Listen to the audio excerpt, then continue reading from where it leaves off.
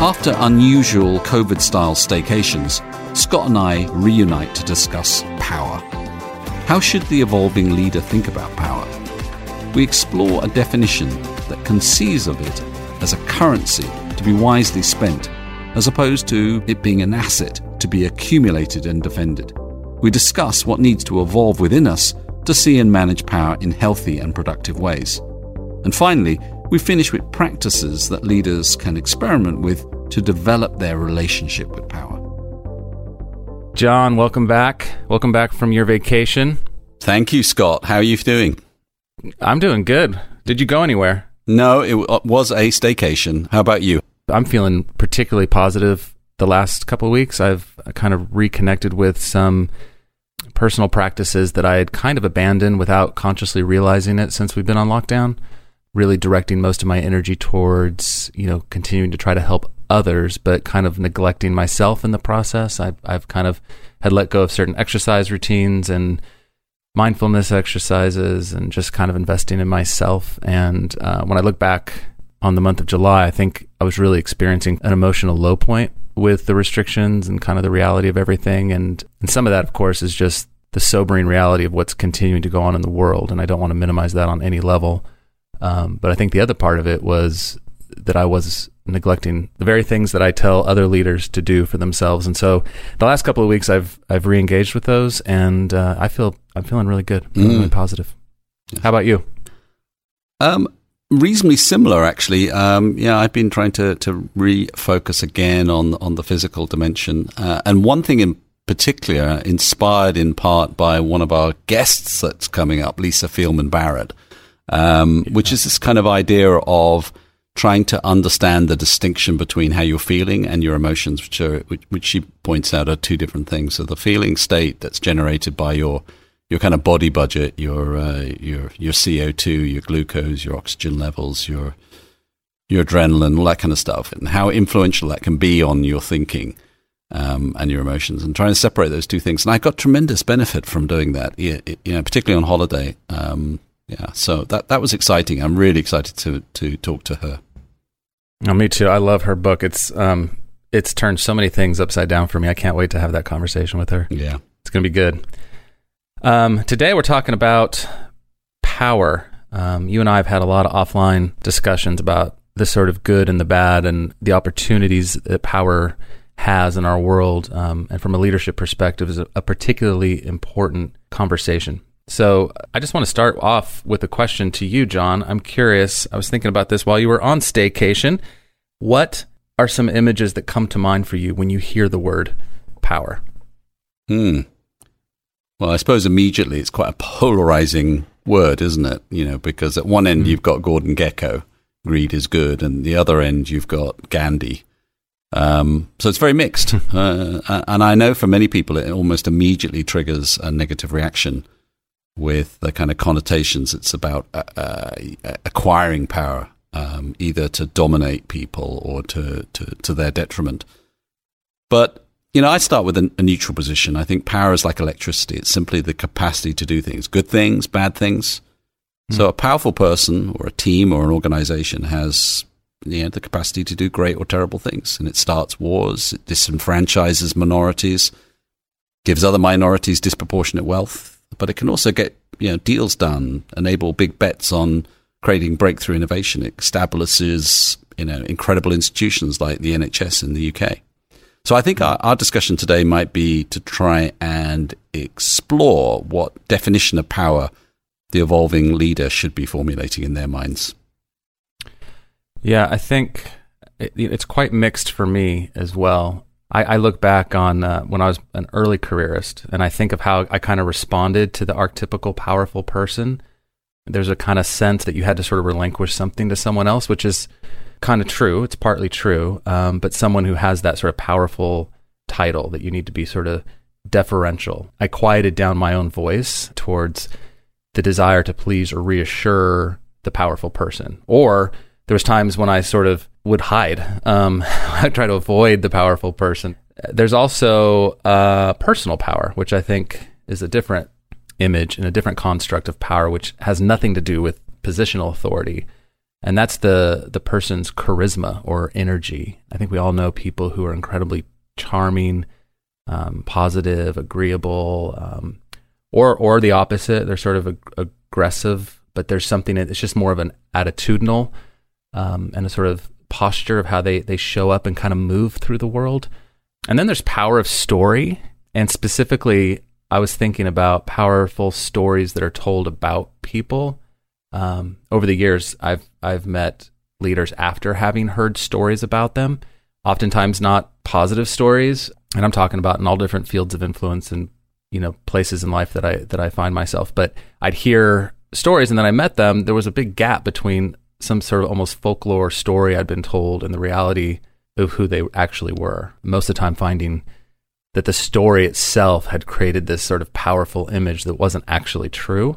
And so anyway, for all the different images and feelings that are sort of conjured up when we hear that word power, I think it depends a lot on our experience at the hands of power. I think we feel conflicted by the word. I think power is coveted, it's feared, we want it, and we don't want anyone else to have too much of it. We respect it, we mock it, we fight it, we compare ourselves to it, we resist it, and we embrace it. And I think sometimes we give it away too easily when we have it. We don't value it, and we don't always match it with the responsibility that it actually deserves.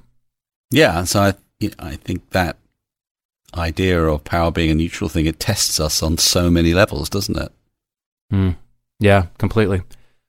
And I think it's not always about having formal authority either. I think that's an important distinction.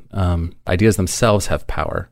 So let's say you're the author of an influential blog site, or you're the host of the Evolving Leader podcast. I mean, clearly, this is a powerful chair to be in. We're wielding huge influence in the world right now. Well, what our 5 listeners? Yeah. But, we're in a world of tastemakers and influencers, on social media, so just, audience figures and reshares, is power. It's influencing people in the world. So John, from a leadership perspective, what does it mean to you to have power, and what are we supposed to do with it? I also kind of want to add on to that question. Is there a time when it's too much? Like, when is enough power, and can you have too much power? Wow, that's a hard question. Well, I think there are many worldviews around what power is, or it should be. One that prevails in our world in the West is that power is all about the individual. It's about willpower. It's about authority and control. It's about imposing your will on the environment. And that self-determination. I think another, which is probably a more evolved position, sees power as the ability to drive the progress of humanity, not just from my competitive position within it. I think we've proven that, the kind of utopian view of power, its absence, is the denial of human nature and market forces. It can't exist. It creates a vacuum, hence the terrible consequences of those disastrous communist experiments in the Soviet Union and in Cambodia. So what that suggests to me is that the moral component of power is essential, because it's the fulcrum that getting things done versus getting them done at any cost. So I'm talking about how power can work in a system where individual and collective needs are working together. That version of power is about investing it. Think about power as something you invest, like a currency, to increase the capacity and the competence, the potential and influence. So it's in service of a purpose and a vision and the people that play part of it. And I think once you start thinking about power as a kind of currency, it takes on a different nature. I love that. But not everybody wants that version of power. That's the other thing. Like money, power is something that we're taught from an early age to strive for, to respect, to fear and avoid. And throughout the animal kingdom, it appears to be like this inherent quality of societies. And without power being gained and channeled and given, communities couldn't function and societies would fall into chaos. So we want stability and predictability. Hence, we vest others with power to create and maintain that order. And at the same time, we resent the restrictions on our freedom that they then impose because they have to make moral choices on our behalf. So we have this overwhelming desire for order at a societal level, together with the universal truth that only a relatively small number of us really want the power to create that order. So that's always going to create an asymmetric world. It's how you make that asymmetry healthy that I think the evolving leader needs to think about. Man, I love the way you put that. So to me, no matter what image is conjured by the word power, I think of power as something that is intended to always be a servant. What I mean by that is it either serves our egos or it serves the needs of others. The moment you stop using power in service to something else is the moment that you potentially begin to be corrupted by the power that you hold. I love that sentiment. I wonder if it's a little polarizing or a little bit idealistic, because could it not be both? I mean, our ego, your ego, my ego has a need. So can we hold our ego's needs at the same time as the needs of others in that healthy balance? I mean, I think that's what makes a great marriage work, a great partnership. So I'm not sure I can or even want to suppress my needs for feeling valued when I serve others. Because I don't think you can ever truly be selfless in that sense. I mean, some people do appear to be very highly on that spectrum, but they're very rare. So maybe the way I put it is a bit polarizing, but I think I still believe it. So let me try to nuance what I mean a little bit better, so maybe it sounds a little less polarizing. So you talked about the one end of the spectrum and the other end of the spectrum when we first started this conversation. So at one end, power that only serves the ego is kind of an abuse, not just of our position, but it's an abuse. This might be getting a little bit woo-woo, but it's kind of an abuse of our authentic selves, who we are underneath our cultivated images. And it can be an abuse of others because it desires to control people as a means to keep holding on to the power. So thereby it starts to limit people to only being useful to serving our needs. And on the other end of the spectrum, so that's one extreme. Okay, so I'm not saying most leaders fall into that by any means. I'm saying that's one extreme.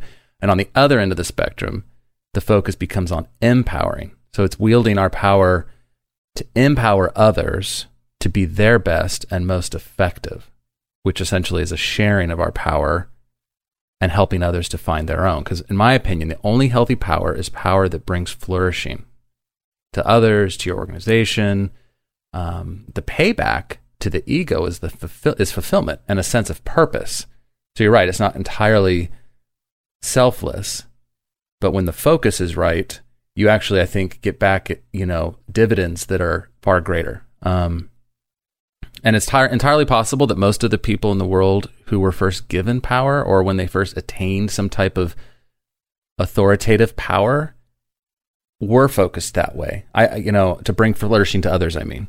I often think about this when it comes to like politics. I wonder, when people entered politics, what their vision was. And many stay very committed. You can see it. They stay very committed to the service of others and empowering disenfranchised people and just serving their communities. And then there's some where you see that's no longer really present in them. And I wonder, if it starts to be about holding on to the power, right? It's about the ego of retaining the position they were elected to, and they end up serving special interest agendas or what have you in order to simply retain that power for as long as possible. So it becomes a sort of egoic commitment to holding on to power, when I would bet most of the people that first entered that position, first got elected, were very sincere before they kind of, and the term was sold out.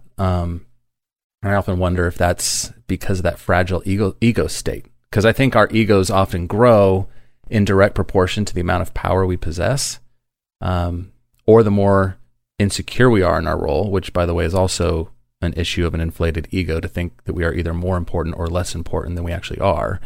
I think the ego then is at risk of taking over and trumping our noble ambitions. So I think because of the fragile elements of our ego,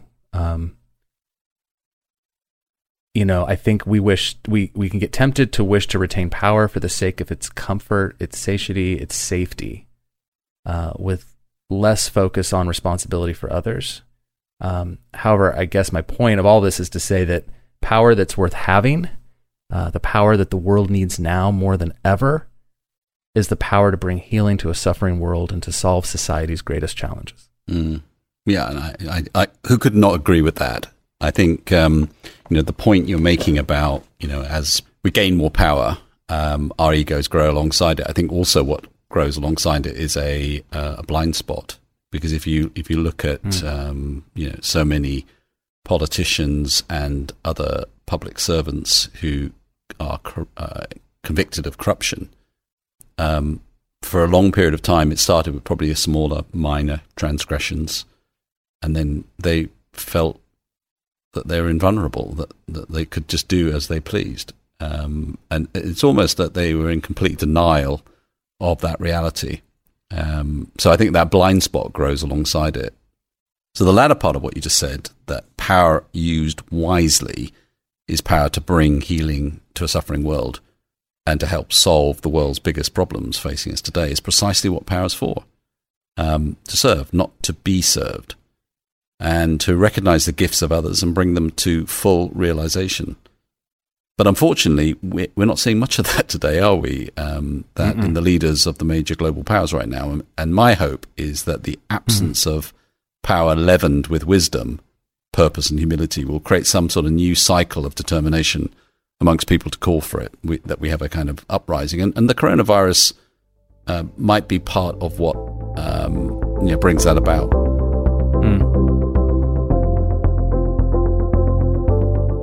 When I ask some of the most talented people I've met what they really want out of their careers, they frequently say to make a difference, to be part of something purposeful. And so, it saddens me when some of these same individuals fall into the traps of their positional authority as they move up the food chain. And in that reality can begin serving the shadow side of those egos' selfish desires. It's almost like this self-preservation instinct almost kicks in. It's like, some of I think the desire to retain the power you have and wield positional authority, I suspect is partially driven by this self-preservation instinct that I have, that my material needs are met, that I've got, enough money for myself, for the future, and it almost becomes this sort of chasing, right? The American dream, at least, has sort of certainly become this sort of chasing of collecting the most resources for our perceived needs, which are often way overinflated, and we tell ourselves that we're not being selfish when when we lose sight of working among the collective and being part of something really impactful and really important, and we're just trying to climb ladders and we're trying to get more. We tell ourselves we're caring for our family and we're doing all these noble things, and it might be partially true, but I think it's self-deceiving, and I think we get stuck in that, what I say is the shadow side of the ego, which is that I want to hold this for as long as possible. I want to maintain a really strong image. I want to maintain a sense of impenetrability and control. And in that, what happens is it ultimately robs us of our purpose, which is to, an authentic purpose, I should say, where it's to have impact and be part of something important and have legacy that's meaningful. It's kind of a catch-22 in a way. It's an easy trap to step into. Yeah, I'm reading a book about that at the moment called Too Much and Never Enough. But coming back to this concept of power as a commodity, or a kind of commodity, I mean, that probably has limits as a metaphor, but I like the idea that you can invest rather than wield power. Yes. But the metaphor runs out of steam for me when you think about how it needs to be used in the 21st century. In the past, when command and control structures were the kind of de facto operating system of a business, power from the ego kind of worked. in many organizations. And it created some amazing organizations and a lot of terrible ones as well. But today, our organizations are much more dependent on decentralized power and trying to create deep accountability out across the organization for problem solving at the edges. So leaders can't have all the answers in that world, and they can't make all the big decisions anymore if they want to create what they say they want, which is agile, innovative, customer-centric organizations. Today's version of power needs to be based on that law of reciprocity. To get, you have to give. Love, trust, respect, the things that we most crave can only be gained by giving them in the first place. So I think today, if you're going to get more power into the organization, counterintuitively, to the power hungry at least, you need to vest it in others faster and more pervasively than ever before. I mean, Google gets this. The gaming company Valve gets this. But those are good examples. Yeah. And we could think of some others that don't get it. But another thought came to mind when you were just talking about the economic need for decentralization of power. And that is a reality that nobody keeps their power forever. So those individuals or organizations that sort of use their power in service to something bigger than themselves, they don't fear losing it because they were never really trying to hold on to it. Remember, they're trying to empower. But if you fear losing your power, that might be the first indication, perhaps, that your power is too connected to yourself, your own agenda, and not the collective. Do you agree with that? Oh, yeah. I mean, that's a great point. And it really resonates with me that, when I think about the dozen or so greatest leaders I've ever worked with, they're incredibly generous with their power. They don't seem to be ever trying to hold on to it. They're doing the opposite. And in my experience too, I've seen that power-hungry leaders are quite anxious. The anxious leaders produce anxious, fear-based cultures around them. And those leaders who are comfortable with the kind of relationship to power that you described, they create a calm even in the storm. So I think in today's world, a stressed leader may be viewed as being totally dedicated to the business and working themselves to the bone for the sake of the organization. However, I think their stress may be just as likely evidence of fear and egotism. Either way, we're not made to live in that state of perpetual stress. The negative effects on health and relationships and personal well-being have been well documented. But the answer to avoiding those negative effects is not to avoid the stress itself, nor is it to give away everything and seek a kind of unplugged existence completely off the grid. Though in a way, 2020 has been a bit like that.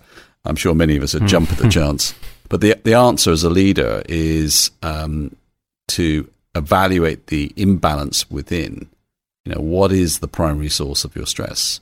And I think that anxiety, as we'll explore in other sessions, particularly as I hope with some of our upcoming neuroscientist guests, is definitely not something to suppress. I mean, the shift for the evolving leader is to mind those emotions as a primary source of valuable information about what's going on.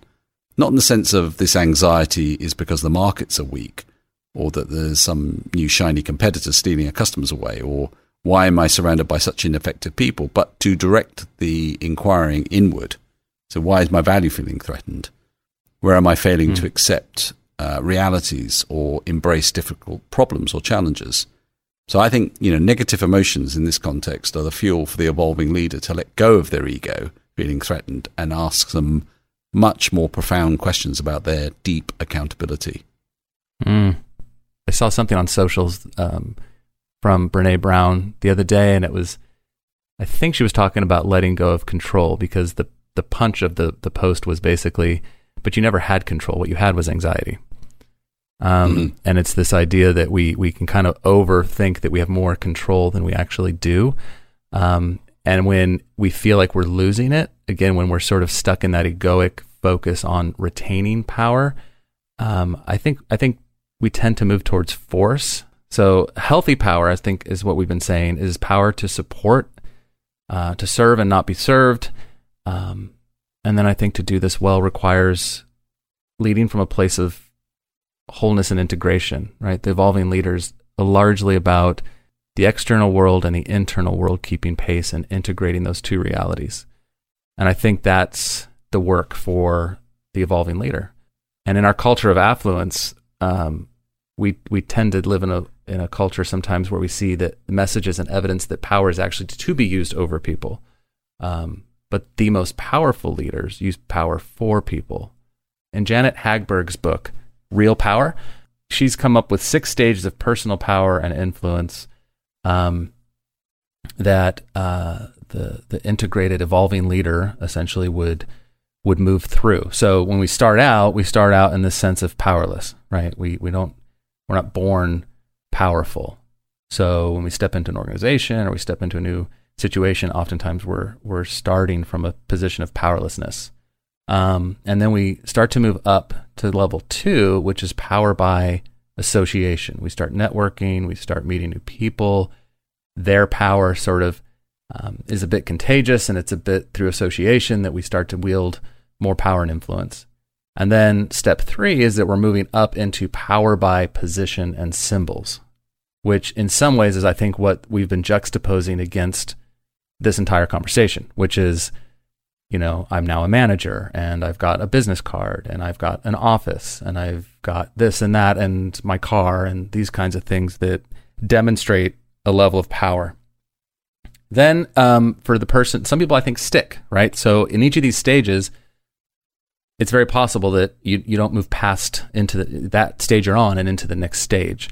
But the one who does would move to stage 4, and that's power by knowledge and expertise. So this person starts to become less reliant on what their office says about them, or their car says about them, or their business card title, any of that stuff. And now people are listening, and they're more influential because of the knowledge and expertise that they actually possess that's really developed.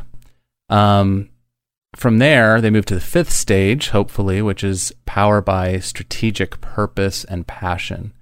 So oftentimes when a leader is able to move even past and beyond the power of knowledge and expertise, they go into a sort of an influence from having much more strategic vision and passion around something really, really purposeful. And then finally, and I don't think this is now shifting us all the way over to the far end of the positive side of the spectrum we've been talking about, and that's stage 6, which is power by wholeness and integration. And I think that for me, what comes to mind when I think of this person are the few people in my life that I've met where you just know that what they're saying has richness of wisdom and experience. It's humble, but it's smart. It's gentle, but it's confronting. It's just fully integrated. This is like the kind of that guru type image that comes. And I think very few people actually end up here. But those who do, man, they're the ones that can wield the most influence. So anyway, whatever stage you find yourself in, if you're listening to these, I think the best way to invest in creating a healthy approach to personal power is to do the difficult work of ongoing self-observation that we've been talking about in previous episodes. If you want to build and sustain a healthy culture capable of really great things, you need to seek to be balanced within. You need to seek to move towards integration, true to who you are and what you want, and without that internal, anxious disintegration we feel when our egos take over and start running the show. Yeah, that's incredibly powerful. And I think we always need to kind of remind ourselves what's the prize for doing this, because it's not just about getting power, it's also about feeling a degree of poise and satisfaction and happiness in what we're doing. And if we don't have that internal balance that you're talking about, if we don't build the ability to be able to see that, then we become continuously more susceptible to external threats. And for the leader, those threats just increase because everybody's looking at you. The world is expecting you to do these incredible things that, for the most part, you can't do. You don't actually wield that degree of influence over the work of thousands of people. I suppose some suggestions for listeners from this podcast is spend the next week listing out each time you felt your ego directly challenged. When you felt that fight or flight response, write it down. Right from the small stuff, like someone talked over you on a Zoom call and you found yourself feeling irrationally defensive, to those bigger episodes where... That's never happened to me, no. Shut up. To those kind of bigger episodes where you said or did something that it was a compulsive in the moment and it led you to attack or to lie, or even if it was a small lie, to avoid or be passive aggressive. Because each of these episodes provides you with a powerful lesson in what's happening when your power feels threatened. And they'll also demonstrate to you a truth that your reaction generally weakened your power, both in your feeling of it and in the eyes of others. And that single act of prolonged self-awareness of how your power interacts with your emotions might be one of the most important steps you can take on the path as an evolving leader. Wow.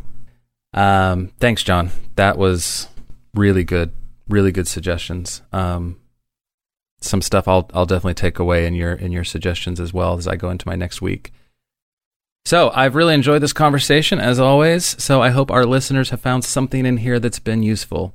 So until the next time, remember, the world is evolving. Are you?